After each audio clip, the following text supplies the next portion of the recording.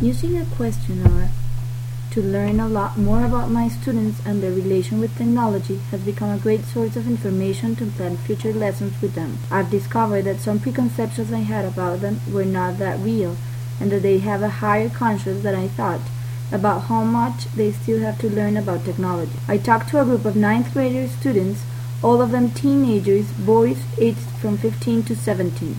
Since I work in a private school, all of my kids come from a high economic and social class, and that is clearly reflected in the variety of technological devices they have for their personal use or at home. If you got a cell phone, a computer, a Wii console, TV, Computer, the MP4, and the cell phone. It's a computer, two laptops, an iPhone, BlackBerry, iPod. I have BlackBerry, computer, Xbox 360, TV, and other video games.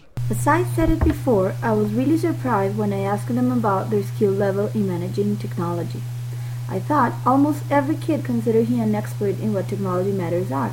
However, most of them declared to consider fairly skilled or very skilled. I consider that my skill level in managing technology is fairly skilled, almost very skilled, because I know some things, but there are a lot of things that I don't know and I don't know how to use them. I will go for very skilled but not expert because I know how to manage stuff, program softwares, but I don't know everything about them, although I use them a lot. Through the interviews, I was able to reaffirm how far and unconnected is the perception of the kids between their personal use of technology and the use of these resources at school for academic purposes. For most of them, technology is part of their daily life, and each one of them had at least their cell phone with them. Others had in addition an iPod, an iPad, or a laptop. Fairly 30% of them recognized having used such device in some academic activity or because their teacher had explicitly asked for it. Even though they mentioned they are using technology applications in their classes, they hardly recognize the presence of meaningful technological devices or applications. Computer and video game are the most common devices used in class. A lot of presentations with video beams, and I would say mostly for research. I'm using the computer and like the Excel, the Word, and a blog in internet. Yes, I am using some types of technology like the video beam. In the classroom, we just created a blog and we learn how to use it. Another good example of such disconnection is the students' reaction to the question if they contribute to blogs, wikis, or video sharing sites. As they mentioned, they are working in a blog project for science, social studies, and computers class.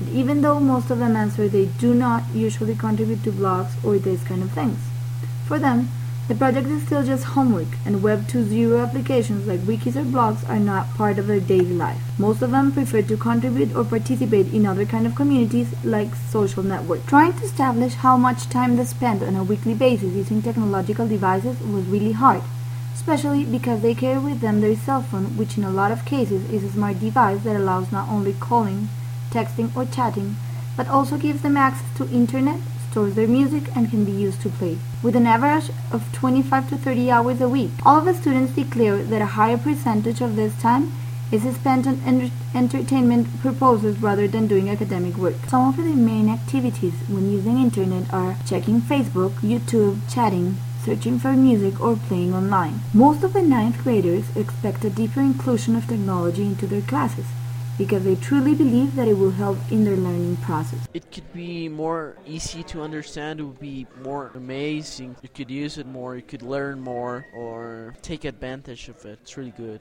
It helps a lot to learn easier and better. Through internet and that stuff, we can learn and research many things that we don't know, and we also learn how to use many technology devices that we have in our diary, in our daily life. They want to have more internet, video cameras, voice recording activities, to use their mobiles and laptops. All of these looking for a more motivating, interactive, efficient, and effective approach to learning. However, when they were asked about how would they incorporate technology into their lessons, just a few of them risked to give an idea. This seems to be the big challenge for both teachers and students.